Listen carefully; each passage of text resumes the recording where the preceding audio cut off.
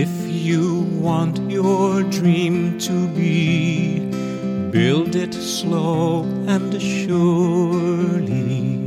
Small beginning, greater end.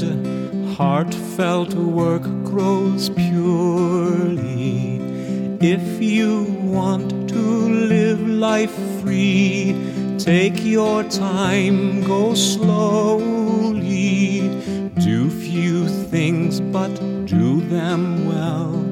Simple joys are holy.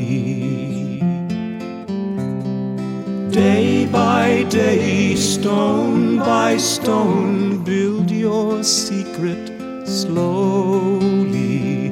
Day by day, you'll grow too. You'll know heaven's glory. This is David Russell and Your Faith Anew.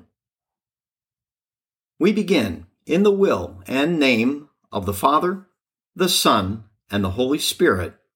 Amen. Louisa Picaretta's writing never ceases to amaze and inspire me. Just the simplest and shortest entry into the Book of Heaven are rich in content and beauty. The entry from this date, November 3rd, is one such writing. Notice how most of her communications with Jesus happen from her interior. This is worthy of contemplation. Do we feel Jesus is present in our interior? Or is he off in a distance? Pause a moment right now to sense the presence of Jesus in your interior.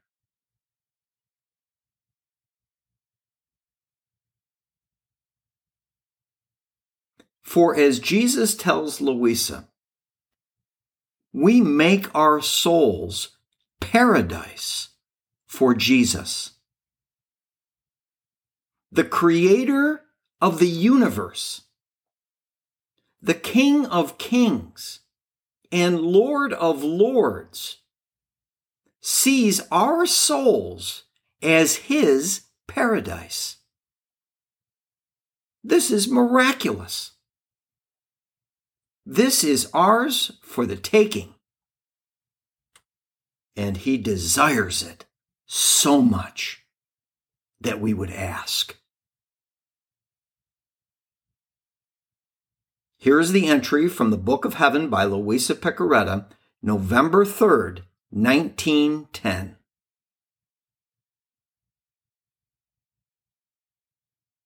This morning, blessed Jesus made himself seen in my interior in the act of cheering himself and of relieving himself of the many bitternesses of creatures. And he said these simple words: "You are my paradise on earth, my comfort." And he disappeared. Let us follow this example and open our souls to Jesus, welcoming him to find paradise in us.